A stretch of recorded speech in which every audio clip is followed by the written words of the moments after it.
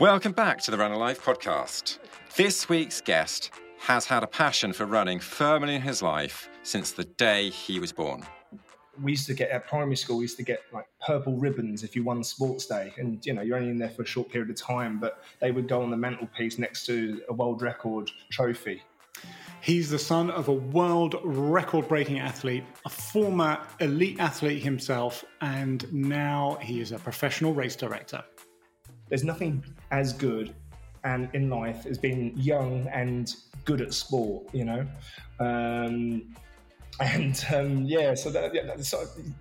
So that's what he said, and I sort of followed that as well. It was a great period. I look back at it and lots of fun times, and again, it's then PBs and everything else. It's not just about that. I remember spanking Mo around Bushy Park, which was one of them tempo training sessions that turned into a race. It was a week after he just won the national and beat Pete Riley over, so he had a lot on his legs, and it was the Thursday after, and I pushed him right to the end. He had to do that's not on my PB list or anything like that, but that's up there as some of the good parts of it.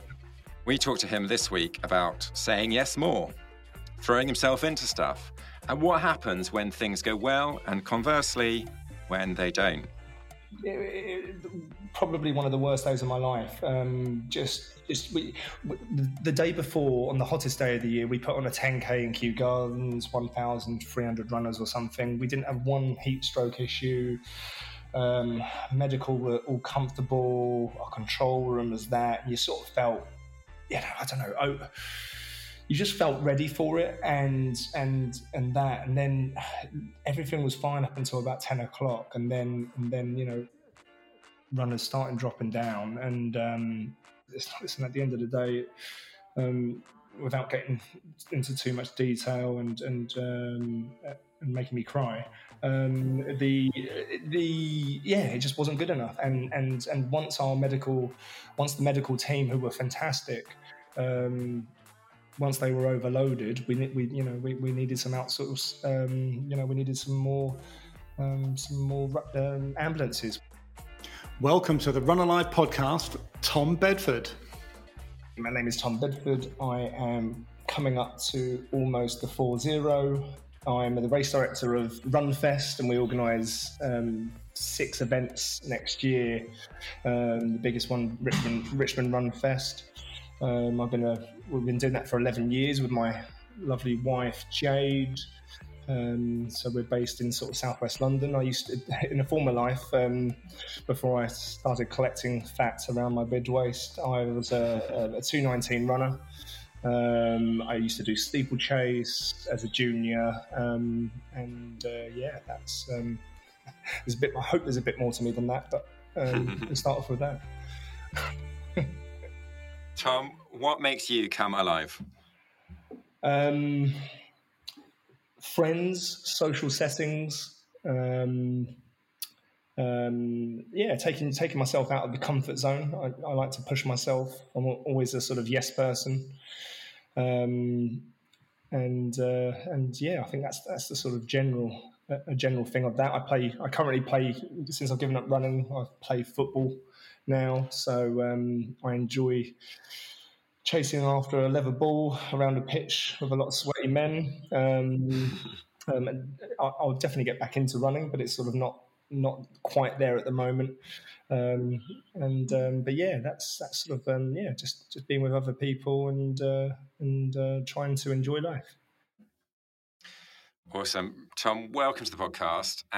Even though you're not running personally very much at the moment, running is something that's been ever present in your life, whether that's growing up with a world record-breaking dad, to coaching, running yourself, and now, obviously, you directed the Olympic trials marathon race during COVID. We want to get into all of that in the next 30 minutes or so, but start by telling us about your early running. You had a dream and a belief that you'd make it as a pro, is that right? Yeah, I mean, regardless, any child out there always sort of had that image that you're going to be better than your dad, or certainly I did. And we used to get at primary school, we used to get like purple ribbons if you won sports day, and you're only in there for a short period of time, but they would go on the mantelpiece next to a world record trophy, and I cast it much higher than that world record trophy, and it was sort of a bit of an inevitability that I'd be putting more things on there, and I was a much better athlete. And then reality certainly didn't do that. But I was a good junior. I loved football. Continued with running. I won. Second in English schools as a junior cross country. I won the steeplechase English schools at the age of 17 or 18. Was certainly very, very talented.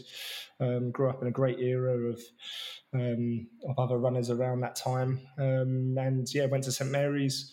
You actually lived with Mo Farah? Yeah.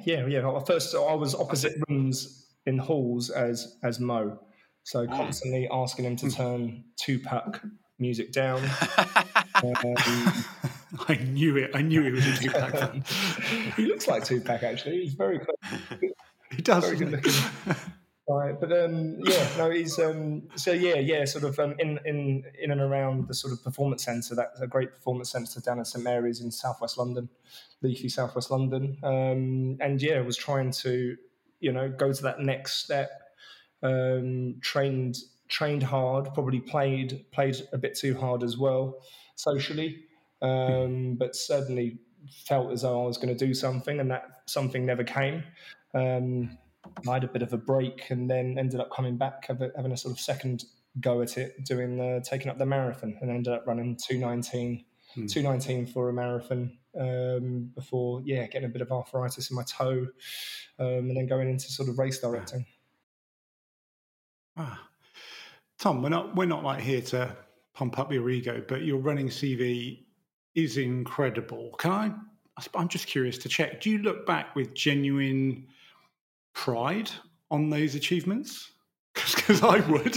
How do you feel about them? I do feel, I think most athletes, and listen, I'm very fortunate to socialise with some of the greats, some of the national champions, and going down. And I think there's, regardless of a level, whether you're, maybe not Mo, but maybe you're an Olympic champion, a national champion.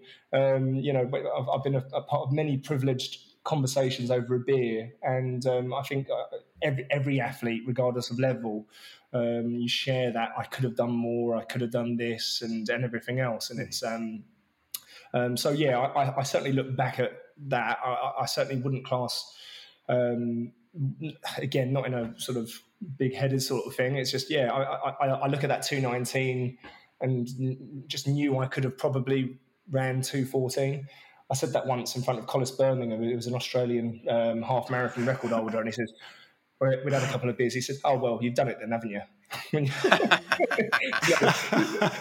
It's sort of like.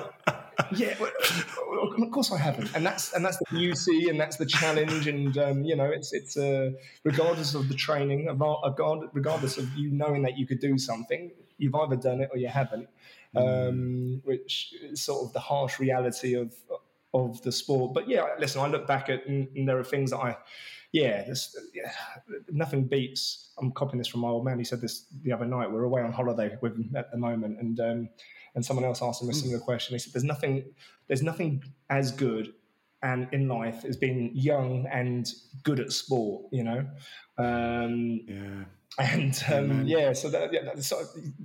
So that's what he said, and I sort of follow that as well. It was a great period. I look back at it and lots of fun times, and again, it's then PBs and everything else. It's not just about that. I remember spanking Mo around Bushy Park, which was one of them tempo training sessions that turned into a race. It was a week after he just won the national and beat Pete Riley over, so he had a lot on his legs, and it was the Thursday after, and I pushed him right to the end. He had to do that's not on my PB list or anything like that, but that's up there as some of the good parts of it. We don't release the video to this podcast, which is a shame because just how you look right now is absolutely brilliant. And there'll be a lot of people listening who will know exactly what bit of bushy part you're talking about and what a session in there looks like as well. Regardless of any session, really, you've all got sessions that you've just absolutely nailed, whoever the top club guy, or if you're a junior athlete and beating that person and stuff like that. So, I look back at it. I wish I'd done more. I had lots of injuries, blah, blah, blah. We all have excuses and that, but it's all right. It's all right. I'm not negative on it. And I certainly don't hear negativity or bitterness. So you had sort of two really sustained periods of focused sort of intensity in your sort of earlier athletic career, and then you had to kind of make that decision that I'm not going to kind of push to the pro elite level anymore. What was that decision like? Just take us through a little bit of the emotions and the thinking around that. The actual decision was absolutely fine. I'd been out to South Africa for training, and I was there for 2 months, maybe 2.5, over Christmas by myself for a lot of it. And I overtrained. I was training 3 times a day, push. Everything was just too much, not enough recovery. Every gym session was, I've got to do this to the T, not listening to the body. Came back, my body was in pieces.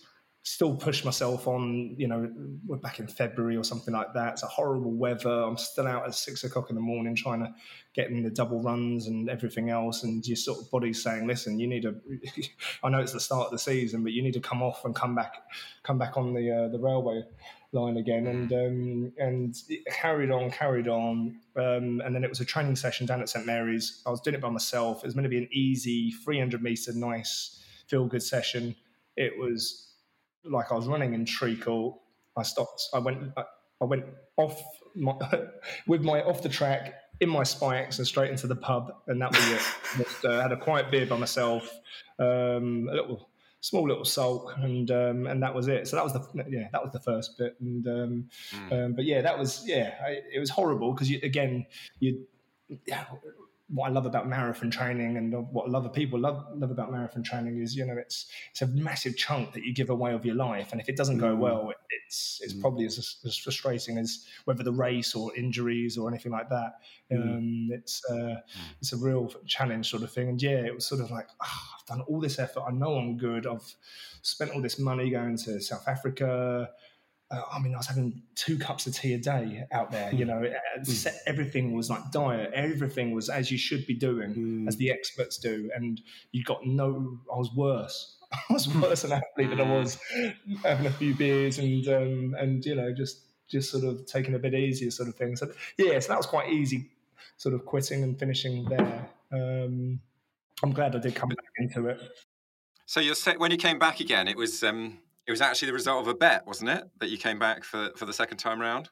Yeah. So I said, right, that's it. I'm not doing it. What can I do? And I was doing a lot of work at the London Marathon. My old man was the race director at the London Marathon, for some context. And I was quite fortunate. I went to the States and worked at other running events. Drank loads, enjoyed life, and then sort of came back. And we're after the London Marathon. I looked at the results. This was sort of 2 years later after quitting. I sort of looked at the results.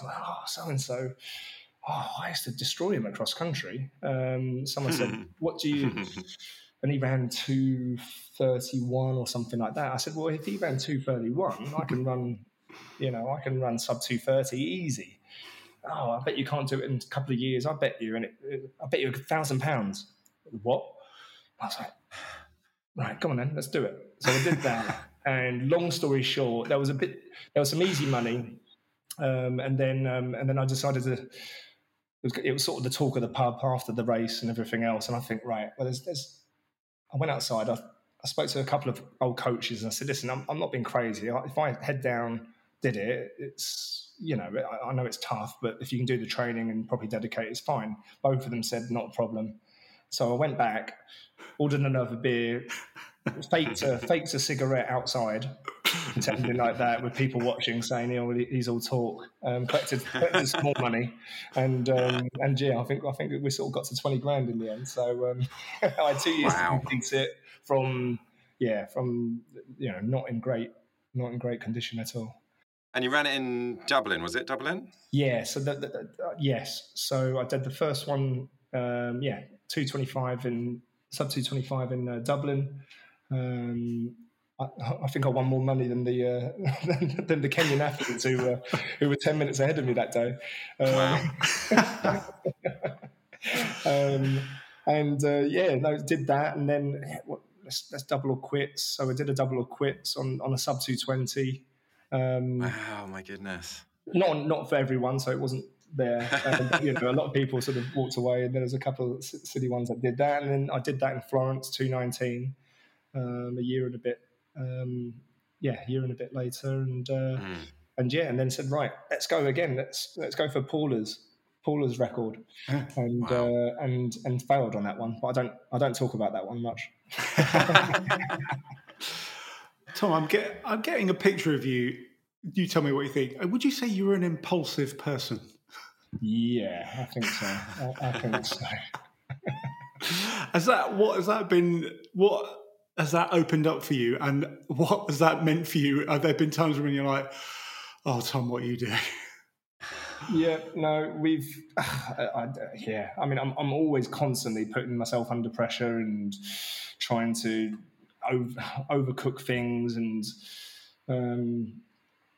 but again, it comes back down to sort of being a yes person. I mean, I've got myself into just wonderful, problematic, fun situations as well, where you sort of wouldn't have been there if if you'd have said no. Yeah. I guess that's part of the adrenaline rush. Apart from part of yes, of course we can do that. I'll figure this out in a second. I'm a dad now, so I've got just a 2-year-old kid coming up to 2-year-old, and again, I'm trying to not push him, but I'm allowing him to take his risks and things like that, and it's controlled risks. And things like that, jumping from a settee to another settee, it sounds ridiculous. It's a 20 centimetre gap, but if he wants to do it, and I'll try and make it as safe as possible with pillows and that, but we should be doing that rather than not. Life is better with a bit of jeopardy in it, is what I'm hearing. Bit of risk. Yeah. And so post your personal running career, you've stepped into a couple of different aspects, but one thing that you've done is you've coached athletes, you've mentored and you've directly coached at least 3 athletes. Tell us about that. Yeah, I mean, I was probably the correct term with the most successful one was Carl Langford, who was certainly a co-coach. The main coach, George Harrison, was my coach. He's recently passed away, start of the year. It was sort of a brilliant, time-consuming, but guiding a ridiculously talented athlete, 16-year-old, up into the World Championships in Beijing, that was a lot of fun. Again, I've, as an athlete, the amount of silly, stupid, through being impulsive and trying to again overtrain sometimes, maybe partying too much, running when I'm injured, and I sort of as an athlete, that's what I sort of did. I'd go through periods of like training really well, really fast, back from injury, and then get injured again. It was sort of like an ongoing where not that there was anything wrong with my coaches, it was just who I was, and it's difficult to coach. But you want that consistency and build it over year, little bits. 5%, 10% gains every year, and you're doing that. So that was a lot of fun with Carl as his agent, and that, and it was. It was a lot of fun and just as scary, adrenaline-wise, watching him line up against Rhodesia over 600 meters, and cool. It was pretty fantastic, the highs, but also absorbs your time.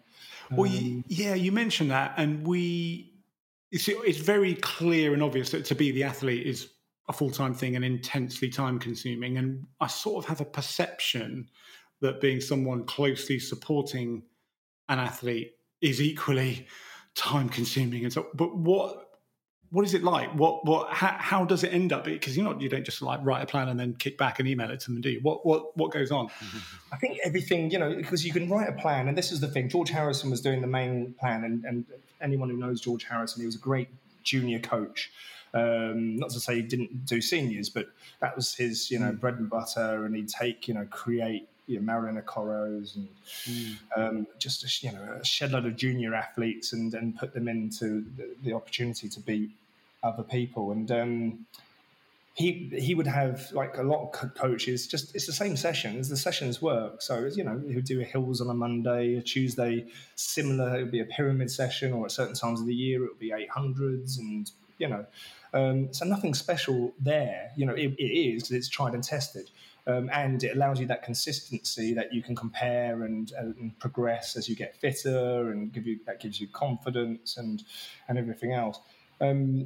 I think the stuff I was mainly doing with sort of Kyle was it's that progressive of being a serious athlete. He was a good kid, and just really needed guidance.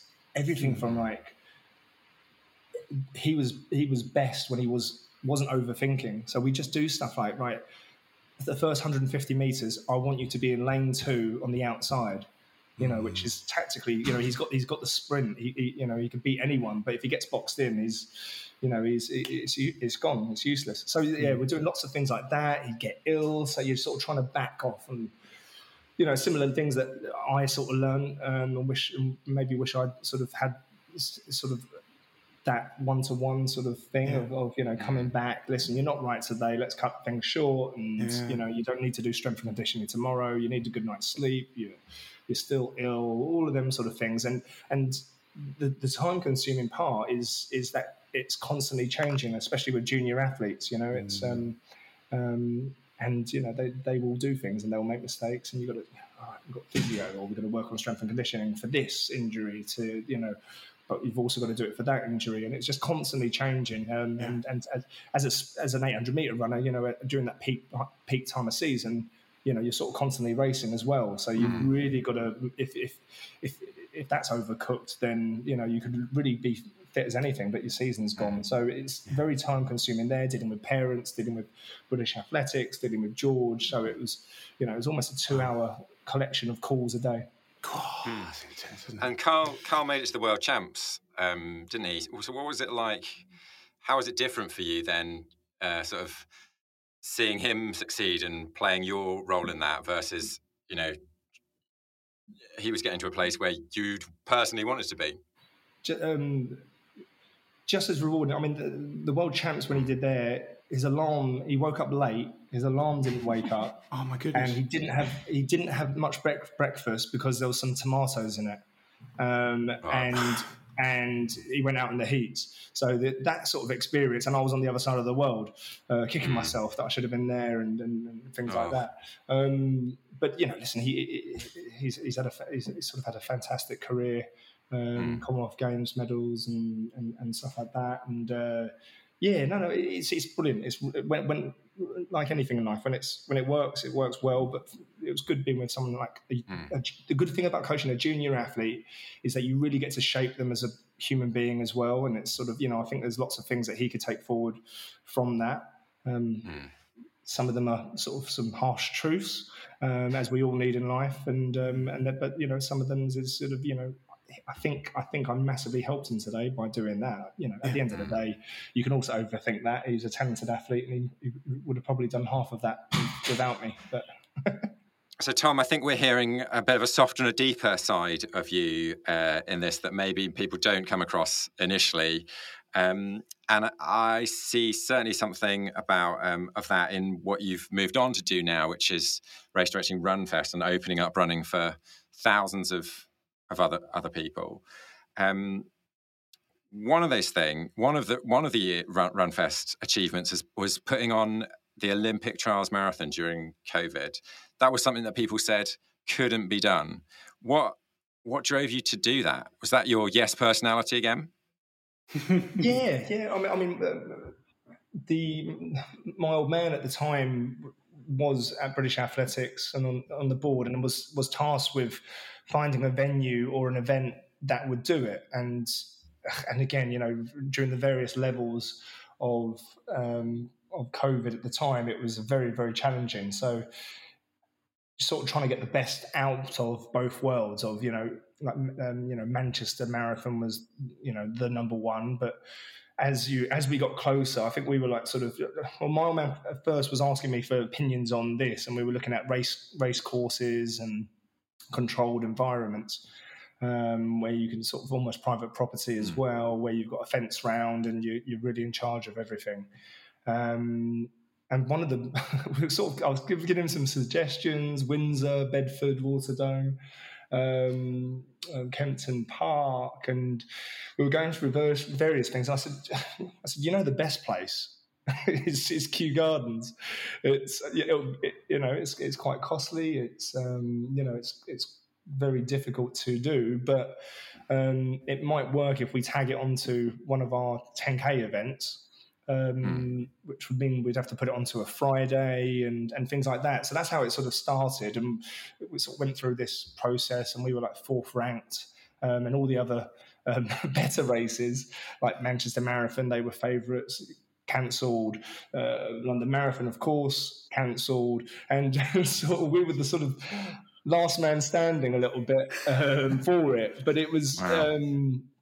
But it was clearly, for a really controlled, we sort of had a bit of a challenge to get people, the athletes were really good actually, but some coaches and that get some of the paths are 3 meters, 3 meters wide, and it's sort of, which sounds ridiculous. It's, a path in Bushy Park or something like that. And, it's ridiculous asking athletes to do this, and sharp corners and things like that. But once we sort of were able to break it down and putting stickers on the corners for what my suggested take would be, how to take this corner and that, it was very fun and very challenging. And anyone that doesn't know Kew Gardens, I mean, there's hundreds you can get, sort of 3.5 miles around the outside, but there's all these paths on the inside, and it was sort of quite a joy to try and sort of use crayons, and the amount of arguments back and forth with me and my old man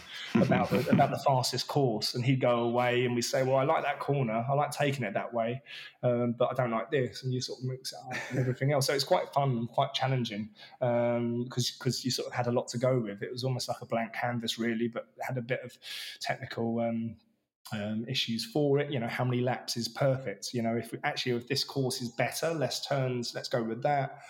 The amount of calculations on angles, blah blah blah. So it was a lot of fun. Not that we had much else to do around that time, so to be doing that and having them arguments, and and then we added the race walking to it as well. So it was that was a lot of fun but a lot of pressure because I was going to say it was that similar sense of kind of like standing on the start line of a race. It must have been, as the race director on the day, of like, this has to work kind of thing. Yeah, the wind, looking at the wind, looking at, and I always felt as though even if it was a really bad day, and we didn't have great conditions on the day, but if it was bad, rainy and windy, again, you wanted Kew Gardens, you wanted the redwoods protecting you, you wanted going around the pagoda and how the tree line would almost and it actually ended up being like that. The way the wind changed the day before, and I think if it had sort of been the wrong way round, it would have been a lot harder for the athletes. But there was a really, like, the fastest part of the course, which was 1.8K, and the wind was behind the runners. So it gave them every lap. They almost had like a Mario Kart booster as they went around, okay? And that, so that was just a lot of fun, a lot of pressure, because again, with a bit of bravado and a bit of gamesmanship, and to get people watching it. I truly believe that the course was fast enough. This is our first real introduction into super shoes.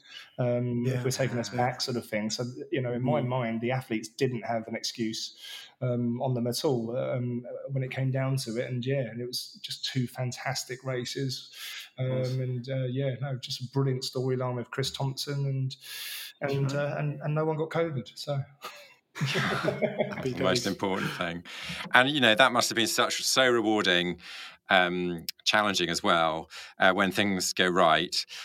Got to ask you about when things go wrong as well, because you had a bit of a shocker with Runfest recently, a couple of weeks ago, and that must have been, I run, as you know, I run a very small event by comparison for our local running club, and the race director for that.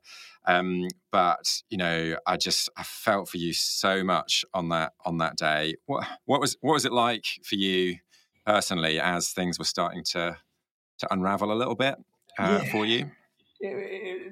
Probably one of the worst days of my life. The day before, on the hottest day of the year, we put on a 10K in Kew Gardens, 1,300 runners or something. We didn't have one heat stroke issue. Medical were all comfortable. Our control room was that. And you sort of felt, I don't know.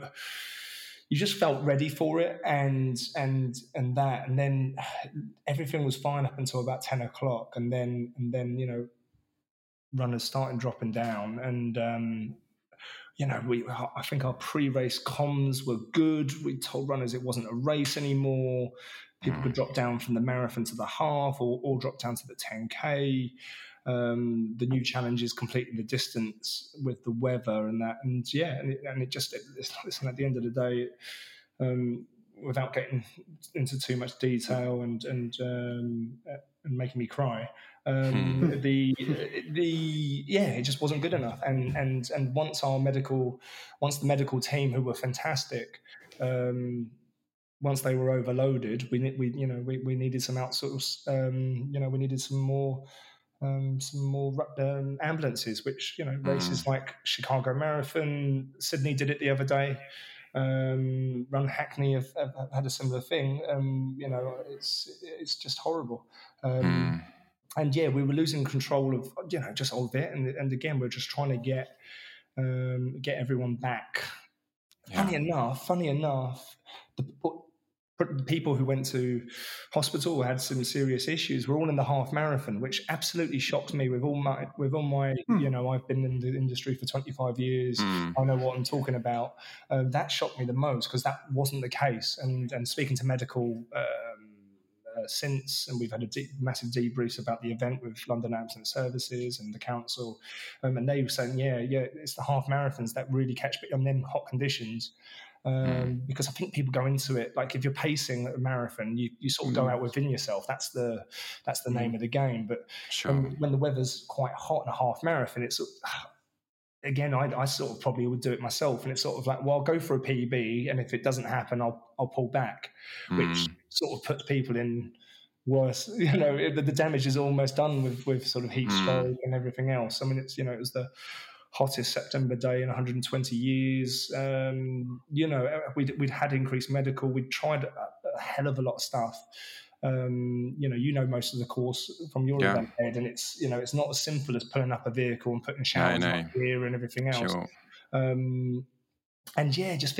Just lots of things. We had 3 calls in for the same incident. So you're having to send 3 ambulances to it because you've got to take it.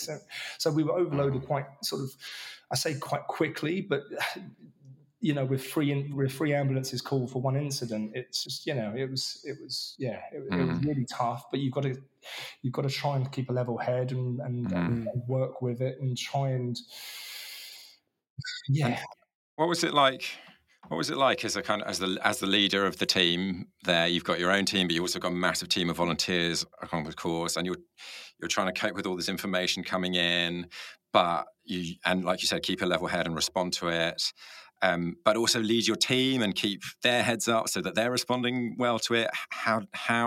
What was it like to juggle all that stuff? It was like, again, you're inside, you're just boiling, but you've got to there was one bit where we're just in the middle of it, and again, I won't go into too much detail, but we had a marshal ringing up complaining that a member of the public wanted to speak to the race director because they were refused to take a cup of water. So we're dealing with that.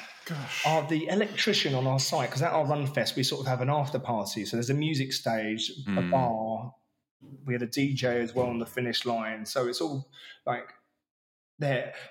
the electrician who does our generators and that, his dog had got off the leash and was running around right in front of me, and it's just jumping up and down. Okay, and a friend of mine comes over. Oh, Tom, whose dog is this? And I'm thinking, like, I don't care about this dog. This dog is not the. So you've got this, and you're trying to do that. So I was saying some rude words to very close friends, saying just piss off, and to try and deal with a lot of the seriousness there. And yeah, I mean, listen, we're a family organisation. Me and my wife have organised it for 11 years. When you have the best days of good events, it's great. And I'm sort of speaking to you on a little bit of a holiday now, and just it's still there. You just gutted. It's like a hangover that won't go away until you have another event and do it. And but again, there are so many things I would do again, but you can't do it. And we're sort of going through that phase of what can we do and what will we do next time, and we'll certainly be better placed next time. Probably not even holding it during a amber heat warning. It's something as simple as that. But this is nothing compared to what some of the families were dealing with on the course and things like that. So it's actually insignificant, really. So I don't feel sorry for myself. I just feel angry, and if everything from, if the wind had picked up like it did in the afternoon, it would have been a little bit cooler and things like that. Just. Well, Tom, I can absolutely hear how much you care about the running community and the people in your events, and the sort of duty of care that you owe them, and also your commitment to, make sense of what happened and learn from it and carry it forward. Just looking forward a little bit. And not moving on because I know you're still processing it, but yeah, just looking into the future. Tell us what have you got coming up? What's going on RunFest wise? What's going on for you personally as we look into the future? Yeah, we've a lot more events, which is sort of quite chilling and threatening at the moment until you get the next one over the line. We've got a great local race in River Thames Half in Weybridge, October 29th, and then we've got a few races sort of all in southwest London. A company called River Thames Running, where we've taken over from Quicksilver Events, another sort of a really good local operator. And so we've got so many events coming up. So thankfully, we've got events coming up to get over. But sometimes, I mean, up until 5 years ago, we would just sort of organise one event a year. And listen, we've made many mistakes over the years, running out of T-shirts, not enough toilets, medals or something like that. And, so it's there's always something that you'll sort of make mistakes on over the years and that. So so thankfully we've got quite a few events coming up going forward where we can we can't go back in time, but we can sort of certainly put them lessons and learnings into the future events. That's beautiful. That is great. And where can people go, Tom, to find out more about you, about the events? Where would you like to send them to, online or socials, that sort of thing? Yeah, riverthamesrunning.co.uk or run-fest.com. It's bring your own water and but apart from that, it'll be a great day. No, sorry, I do try and deflect with humour with uncomfortable situations. But listen, we've had 11 years of really good fun. We try and with our RunFest events, we've an after party, and it's Oh, it's brilliant. And we're not going to finish on a big downer. I'm going to say I've experienced your events. They're brilliant. I can hear how seriously you take everything and how much you care about running and the running community. That's what shines through. And the other thing that shone through in talking to you is, just keep saying yes and keep pushing forward and keep doing those, slightly risky things, and mostly they come off and they go really, really well. The world needs that, Tom. So thanks massively for taking some time out of your holiday to talk to me and Ed. No worries. It's a pleasure.